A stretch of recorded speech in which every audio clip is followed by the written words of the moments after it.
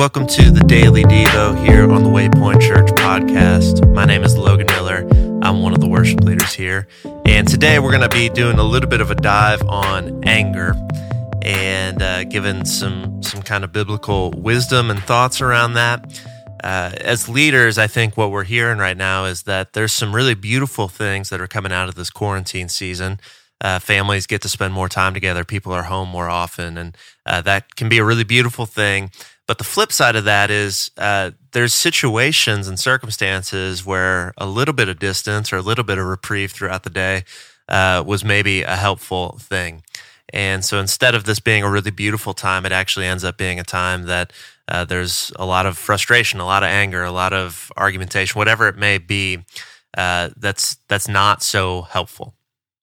And so at a church our size, we recognize that we've got people on both ends of that spectrum and all across the board.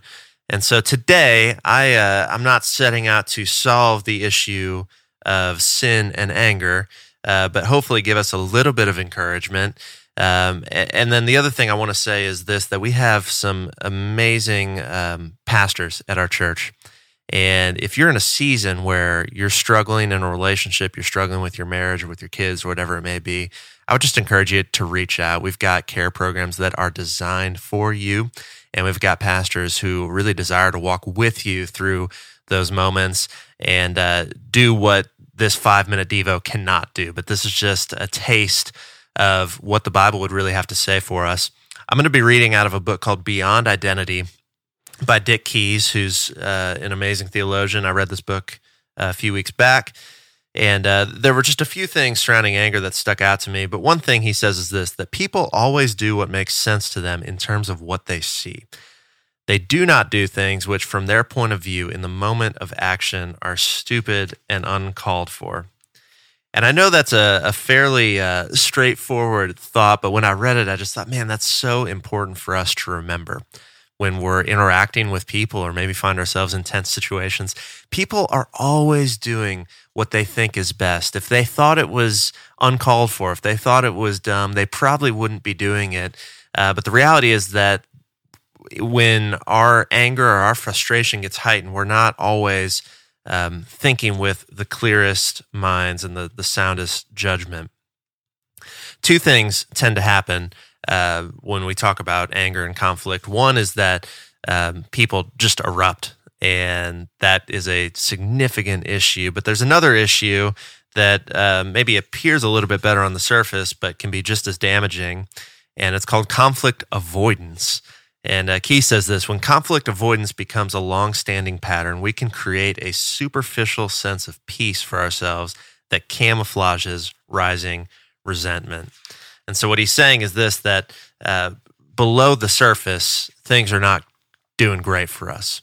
Things are rising up, welling up within us, and we're trying to keep it calm on the outside, but there comes a breaking point if we just keep avoiding things. That's an issue. The other side of that, if we have no ability to really control ourselves and we lash out in anger, that is equally an issue. Ephesians 4:26 says this, and I know Pastor Dan gave a really great message about this a few months ago, but it says this, be angry, but do not sin. Do not let the sun go down on your anger and give no opportunity to the devil.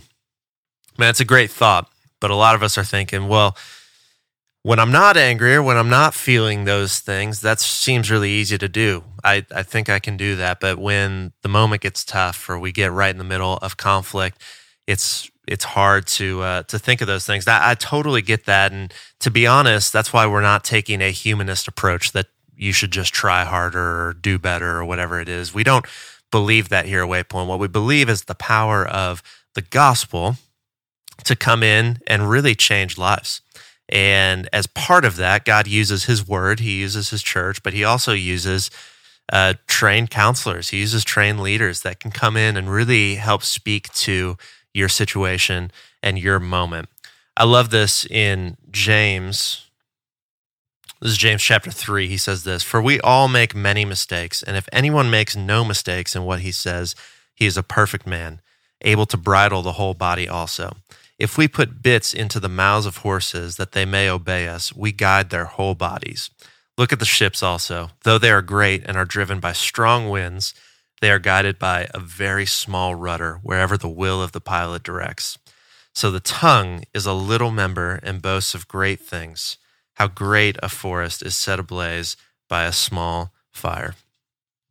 Man, it's a powerful message that the little tongue, right?